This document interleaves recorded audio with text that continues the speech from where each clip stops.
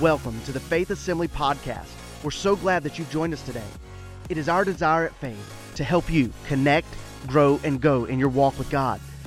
We hope you're encouraged by this message from Pastor Steve. Well, if you have your Bible with you, and I trust that you do, your Bible, some electronic device whereby you can access the Scriptures, I want to invite you to turn with me to the Epistle of Jude. And if you're wondering where that is, go all the way to the back, to the book of Revelation, and then turn back one page, because that's all that the entire letter of Jude is one page in your Bible.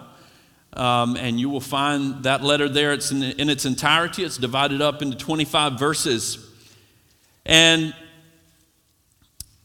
while you're still turning there, I just want to mention, first of all, I want to say thank you to all of you who came out for the Unite prayer and worship event this past Wednesday evening. That was an amazing time in the Lord, and we are so delighted that you were all here with us. And we encourage all of you who perhaps weren't to come back, be looking for those on the calendar, and come back and join your heart and your faith with ours as we seek the face of the Lord. The Lord has said that He would be found by people that seek Him. And we believe that we're going to find Him, and He's going to show us great and mighty things. Amen? Praise the Lord. Well, in last week's message, there was a challenge issued for us to order our lives in accordance with the word of the Lord, and thereby find victory and maturity in our spiritual walks. Now, I don't know what your concept of Christianity and Christian faith is, but basically, the hearing and responding in kind to the word of the Lord is indeed the essence of faith. God has spoken, we hear, we move in accordance. God asks, we trust, and in accordance with what He has asked, we move. And as I reflected on that message, the Lord led me to this little epistle of Jude, and I was impressed that I should give attention to Jude's instructions here to the church, because the idea that we hear and apply the Word of God as an absolute in our lives may seem like an elementary understanding of what it means to be a true person of faith, because after all, Jesus did say, if you love me, keep my commandments. If you love me, keep my commandments. And the thing that troubled my heart is the fact that there are many in today's world who simply claim the title of Christian, but really the word of the Lord has no direct bearing on their lifestyle or in their life choices whatsoever. In fact, it may even be in some circumstances that people have embraced things. Now, these are people who claim the name of Jesus, who claim Christianity as their title, but they've embraced things in their worldview that are even contrary to the principles of Scripture. And if you've got your spot there in Jude, we're going to begin a two-part message from that letter that we've entitled Contending for the Faith. And we're going to speak here for a couple of weeks about contending for the faith. Now, if you've got your spot there in Jude, I want you to look with me beginning in verse 3. And Jude's beginning to address the church, and he says, "Dear friends, I had been eagerly planning to write to you about the salvation that we all share."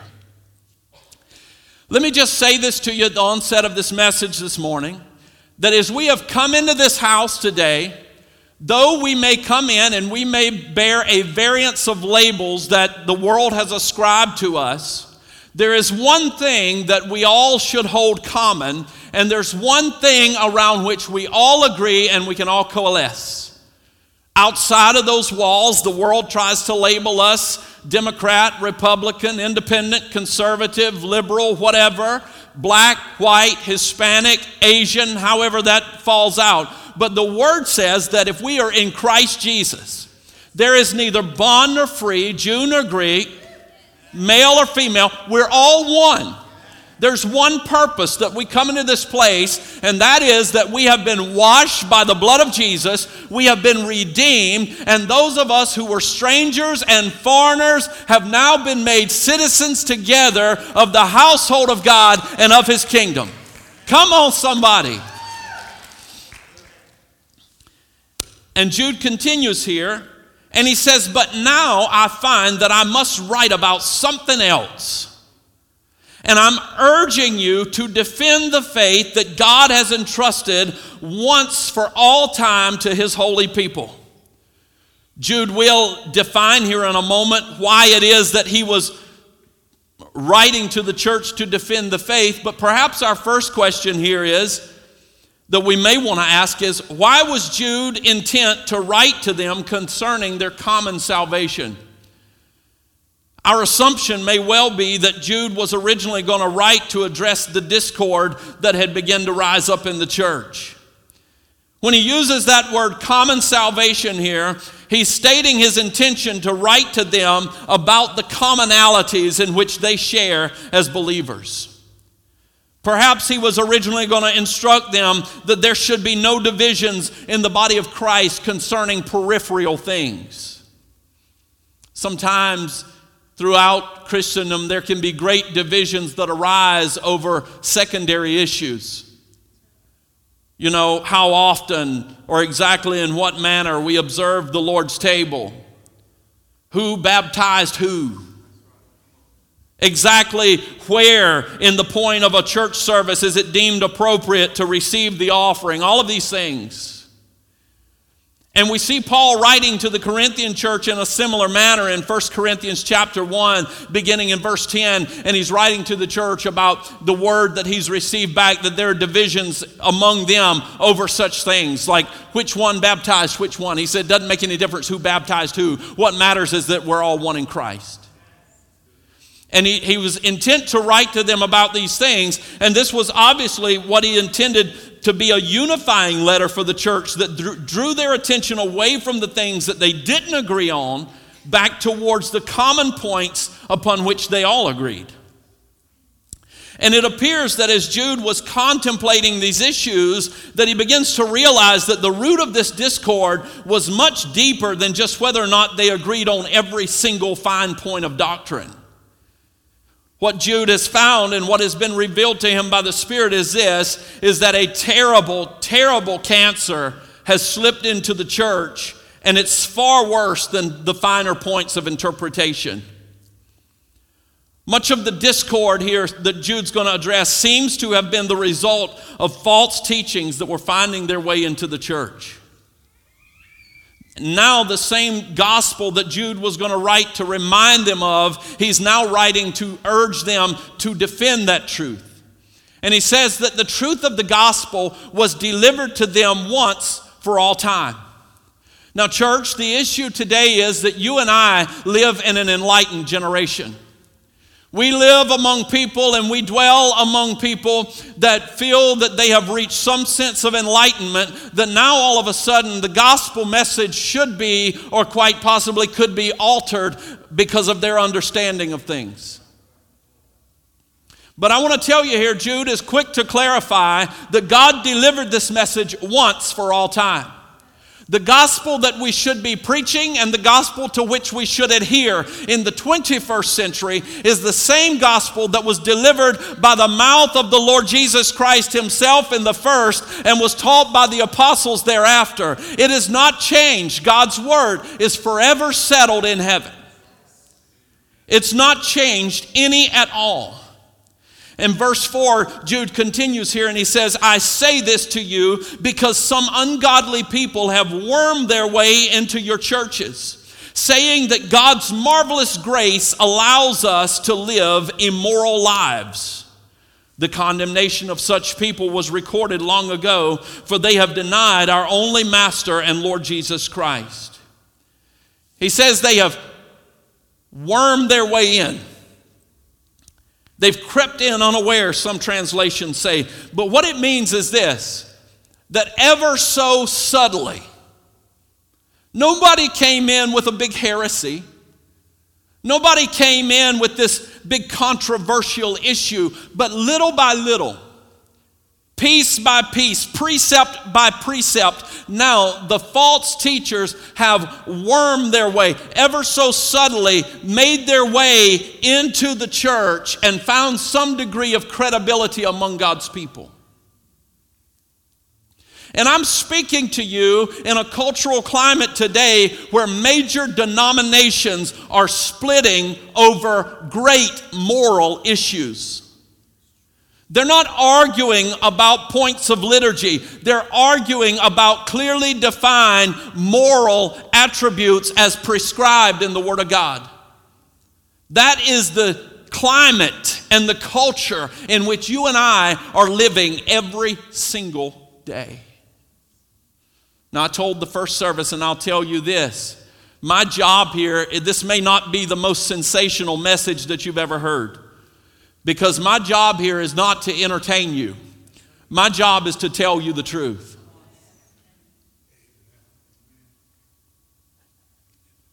And their mission, the mission of those false teachers that worm their way, that creep in unawares, is to turn the grace of God into lasciviousness.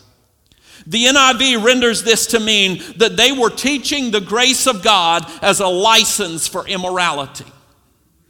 In other words, it's exactly what Paul suggests in Romans there about chapters 5 and 6 when he says, but because grace abounds, then should I go on sinning? And then he answers his own rhetorical question and says, absolutely not. That's not what the grace of God means to our lives. Yet there are people even today that will tell you because of the grace of God, you need to let the desires of your flesh, whatever you want to do, if it feels good, do it. Just let it go unchecked and unchallenged in your life because God's grace is sufficient to cover it. Now there is a sufficiency of grace to cover the greatest sin in your life. Understand that. Don't misinterpret what I'm saying here this morning. But can I tell you something? The grace of God is not a license for lawlessness. The grace of God is the power to help you overcome the bondages of your past and to free you to live as a new creation in Christ Jesus. In other words, rather than teaching that because of God's grace you now have the power over sin, they were and are teaching that because of God's grace you could sin all you wanted without consequence. Sadly, many are doing this, as I said today, and they're teaching disobedience without consequence. And they say that, and they're teaching a grace that says anything goes.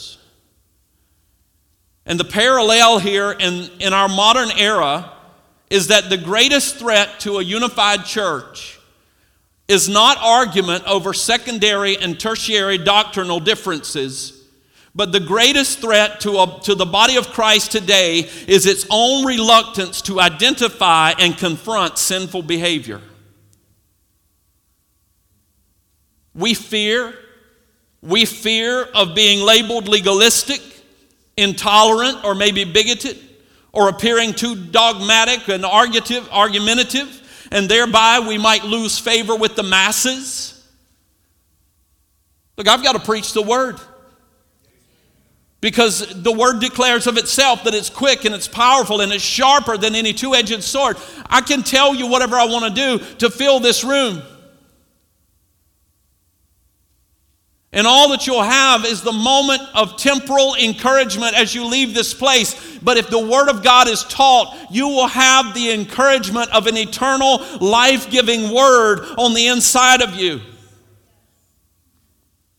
And I'm not afraid to tell you the truth for fear that this room is going to be empty, because I believe that through the power of the Holy Spirit and the truth of the Word, we'll see lives changed and we'll see this place full.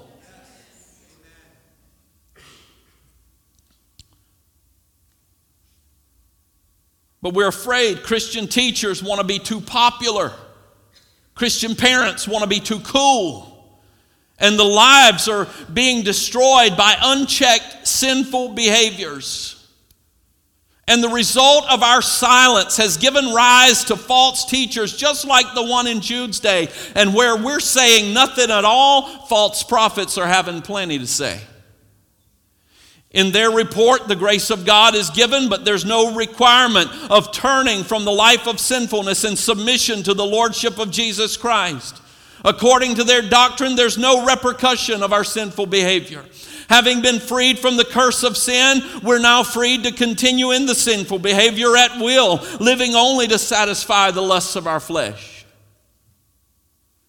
And then Jude offers this reminder, and he says, listen, before you get sucked into this vortex of lies, I want you to be reminded of a few things. Though you already know this, I want to remind you, Jude says, that the Lord at one time delivered his people out of Egypt, but later destroyed those who did not believe. We see that in the narratives of the Exodus. You can read in Exodus and Numbers in the Old Testament about God's people being delivered, yet they rebelled against God. They were idolaters. They were complainers. They were murmurers. In fact, the earth actually opened up and swallowed one whole rebellious family. But we read about that in the Old Testament, and he says he later destroyed those who did not believe. And the angels who didn't keep their positions of authority but abandoned their proper dwelling, these he has kept in darkness, bound in everlasting chains for judgment on the great day. If you read back through the Old Testament, and I'll explain that here briefly to you, if you read back through the Old Testament, you can find out how Satan became Satan. He was actually an angelic being by the name of Lucifer, and he led the worship in heaven. But one day he said, I will ascend and I will be like the Most High God. I'll be equal to him. And he fell. And when he fell in his pride, the word says that he took a third of the heavenly host with him. And that's where demonic beings come from. They're actually fallen angels. And then he continues here and he says, in a similar way, Sodom and Gomorrah and the surrounding towns gave themselves up to sexual immorality and perversion. And they serve as an example of those who suffer the punishment of eternal fire. Listen, I've heard so many documentaries. If you watch the History Channel, they've got a precious, precious spin on the story of Sodom and Gomorrah. And they will, by all means possible, have you understand that it was something other than sexual perversion that was going on in that camp. Something more than homosexuality, something different that caused God's judgment to rain down on them. But I'm telling you, Scripture is explicitly clear. It takes a great contortion of the truth to fit their narratives. And I want you to understand something today, because the enemy has tried his very, very best and still tries his very best to distort this in the minds of believers. To not agree with sinful actions and tendencies is not to hate the person who is sinning. I'm going to say that one more time. To not agree with sinful actions and tendencies is not the same as hating the person who is sinning. And the world paints a picture of love for you and I that exclusively equates to tolerance. It suggests that if you truly love people, you're going to accept them. And to truly love people, you do accept them.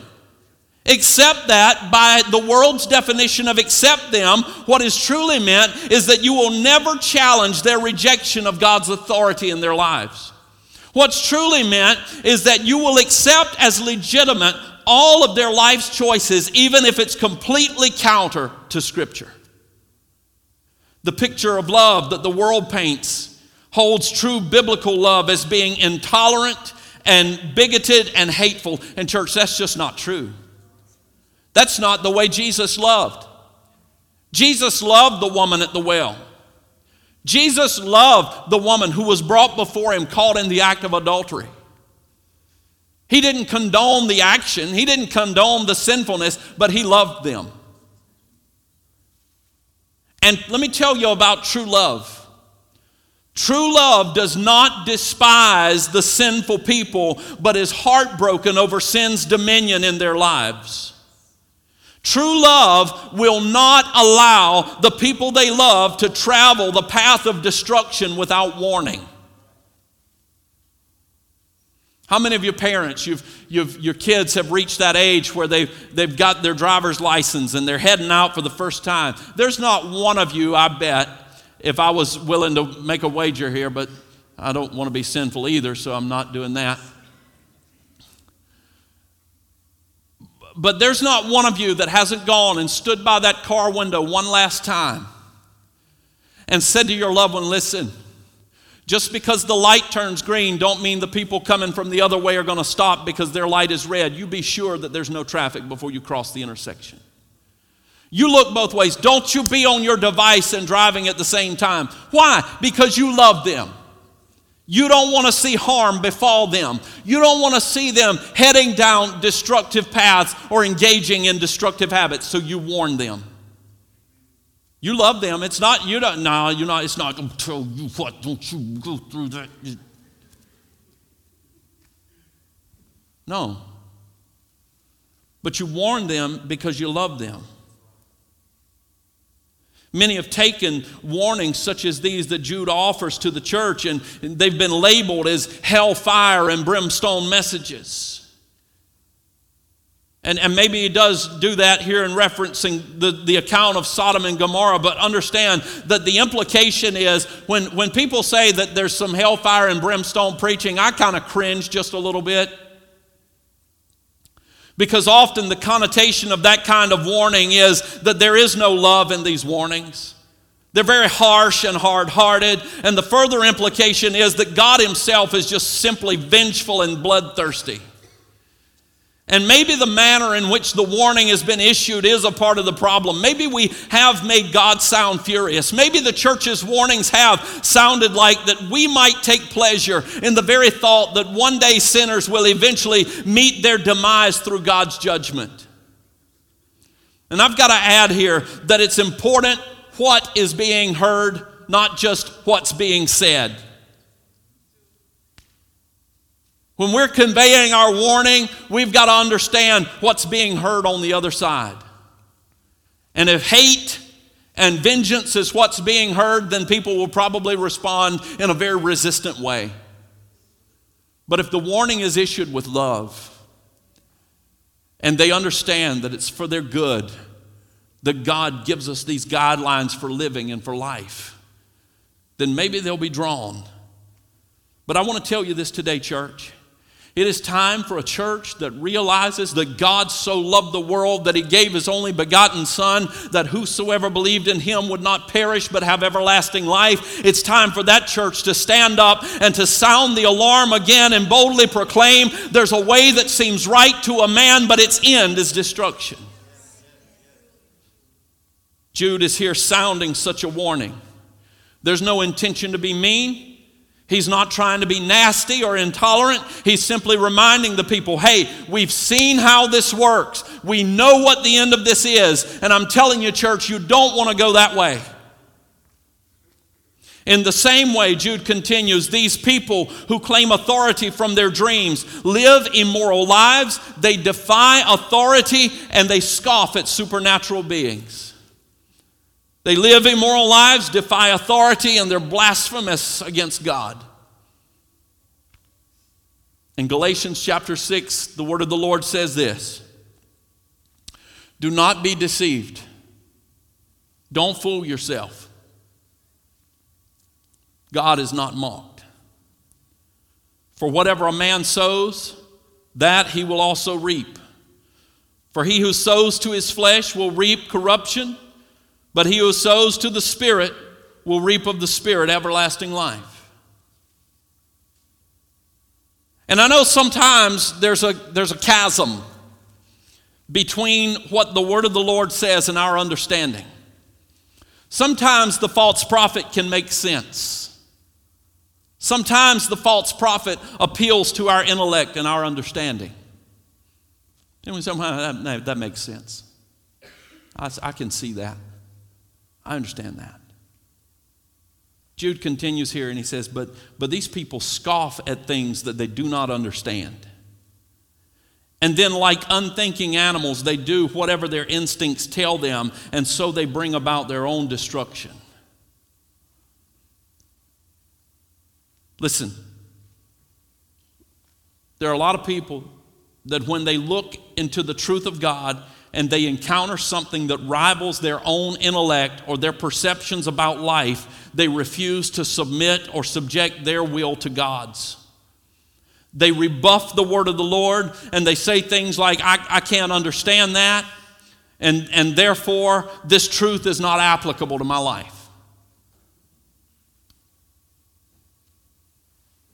And with words like these, many will reason and rationalize an exception for themselves or another group of people. But can I tell you something? The prophet Isaiah was clear as the Spirit of the Lord spoke through him to say these things to us. That his ways are not our ways. And his thoughts are not our thoughts. His ways, Isaiah says, are so much higher than our ways. His ways are so much higher than our ways. Listen, the instruction of the Lord is not subject to nor validated by our sense of reason. We don't have to be able to figure it out to make God's word right.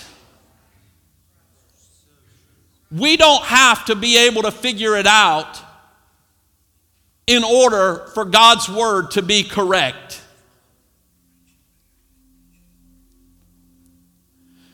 And a lot of people can't understand. In fact, we're cautioned in the Word against a reliance on our own understanding. Over and over. Proverbs chapter 3 says this, trust in the Lord with all your heart. First of all, you trust in the person. Not just this positional being, but you trust in the person. What is this person that we're to trust in? He's omniscient. That means he's all-knowing. He possesses a superior wisdom and intellect. He knows what's good for us and what's not good for us. Trust in this person with all your heart and lean not unto your own understanding, but in all your ways acknowledge him. Acknowledge him. What does that mean? Well, I'm hearing a word that says it's okay for me to do this thing, but God's word has said that it's not. I can't rationalize what's wrong with that, but I trust in God. And I know that his way is higher than my way, so I'll choose his way. Because as a loving father, I believe that he wants to offer correction in my life, not to keep me from any fun or anything pleasurable, but to keep me from harm and moreover to keep me from death. Don't rely on your own understanding. Acknowledge the Lord. You know, this whole idea of scoffing at things that they don't understand roots all the way back to Genesis chapter 3. In Genesis chapter 3, the serpent entered the garden and he says to Eve, why don't you have some fruit from the tree of the knowledge of good and evil? And Eve says, no, I can't do that. Well, why not? Well, because God has said that in the day I eat thereof, I shall surely die. And the serpent says to her, you shall not surely die.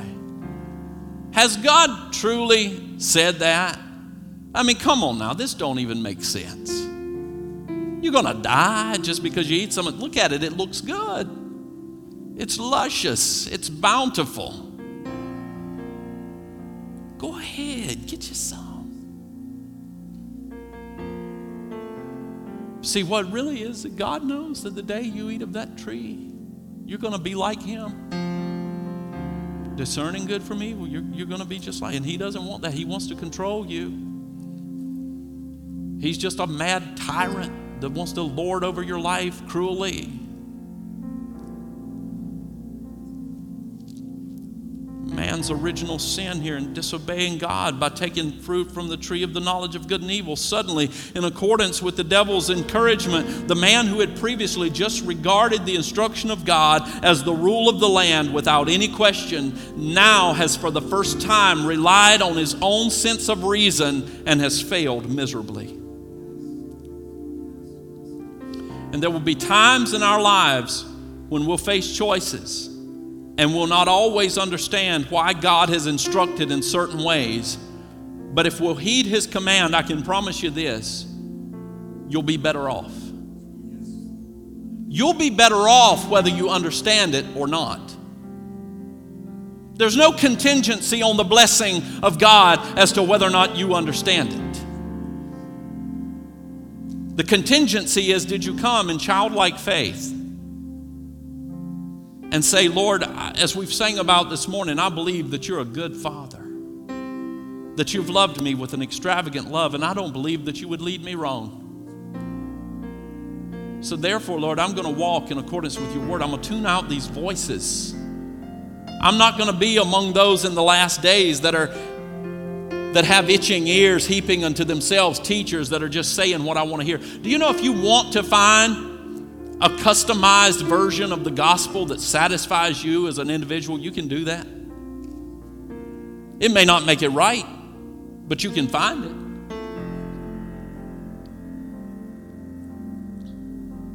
Listen, I can't explain to you. I don't know why. I can dig through the scripture and find all the theological precepts, but I can't fully explain or tell you why God has set things up in such a way as to say, hey, if you'll tithe of the first fruit of your increase, if you'll honor me with that, I'll bless you.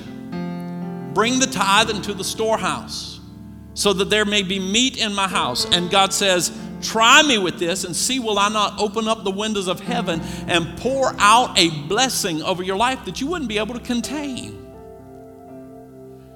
And I don't understand how it is mathematically that you can give away 10% and live better off the 90% than if you'd have kept the whole 100% for yourself. But that's the way it works. I can tell you experientially that that is the way it works.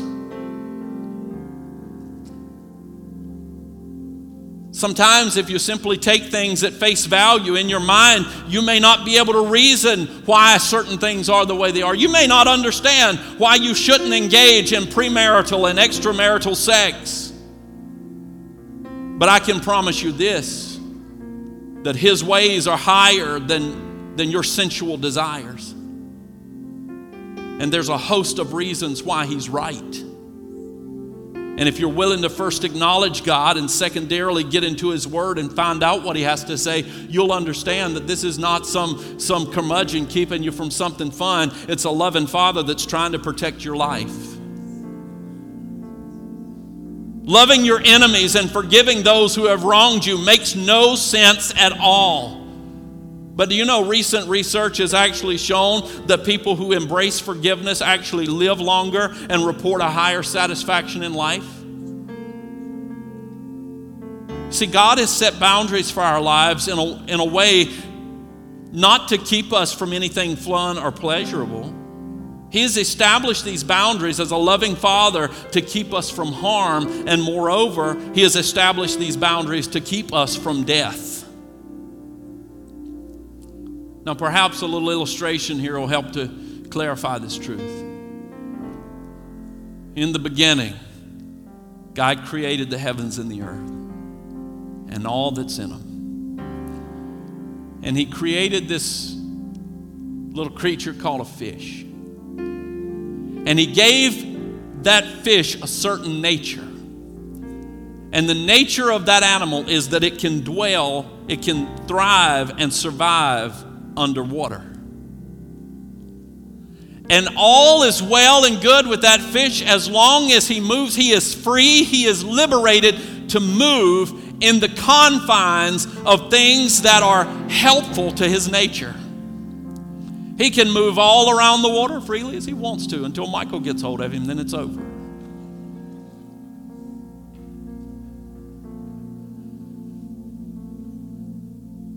But the second that he leaves the environment that is contrary to his nature, he begins to die. And if he remains in that element that's contrary to his created nature, he will surely perish. Also in that same series of scripture, it says, and God said, let us go and make man in our image. And you see, when you and I come to the saving knowledge of Jesus Christ, the Word says that we're dead in our trespasses and sins. But it's not us physically that's dead. It's that nature of God that was breathed into us at creation. That part of us that bears the image of Almighty God. It has been exposed to elements and environments that are not conducive to its living. And the Holy Spirit comes along and does a regenerative work. And Paul says that in Christ Jesus we're new creations.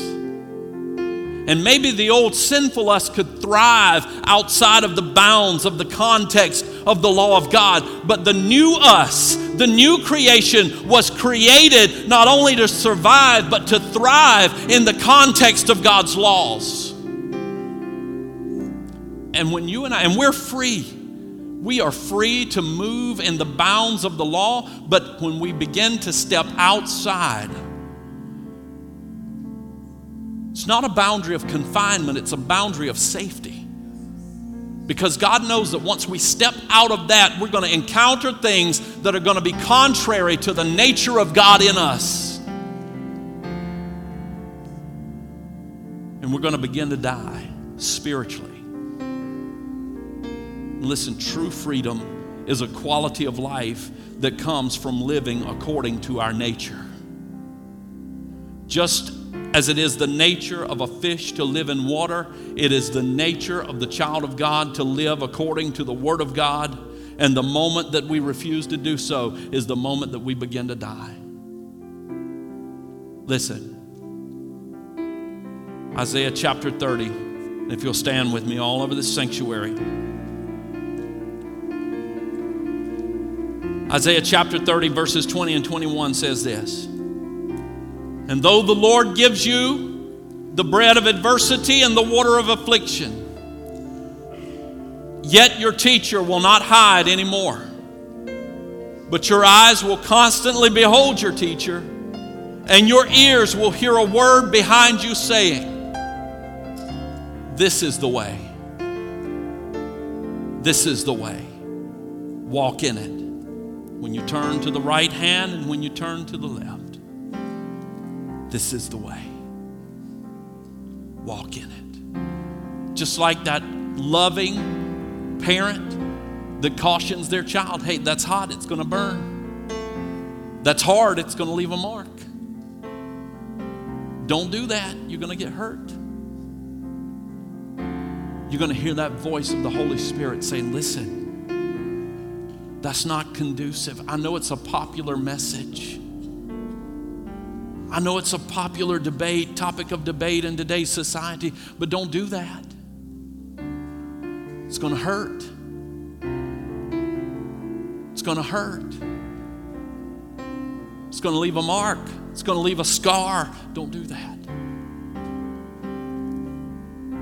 It's not God. God's not angry with us.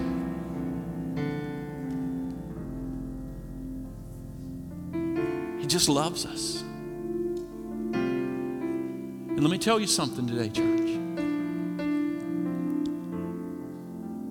There are so many customized, retrofitted, augmented versions of the gospel floating around today.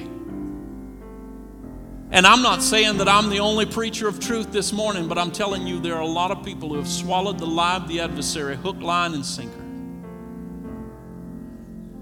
You can find it, Christian television, the radio, the internet. My Lord, just read some scripture commentary on the internet. And you'll be thoroughly confused. I just say all this today to urge you. Get into your word. Know what God said. It doesn't matter what your opinion is. It's what has God said. It doesn't matter if you can understand it or rationalize it. When you stand before the judgment seat of God, He's not going to say, listen, did you understand what I was saying to you? Did it make sense to you? Were you okay with it?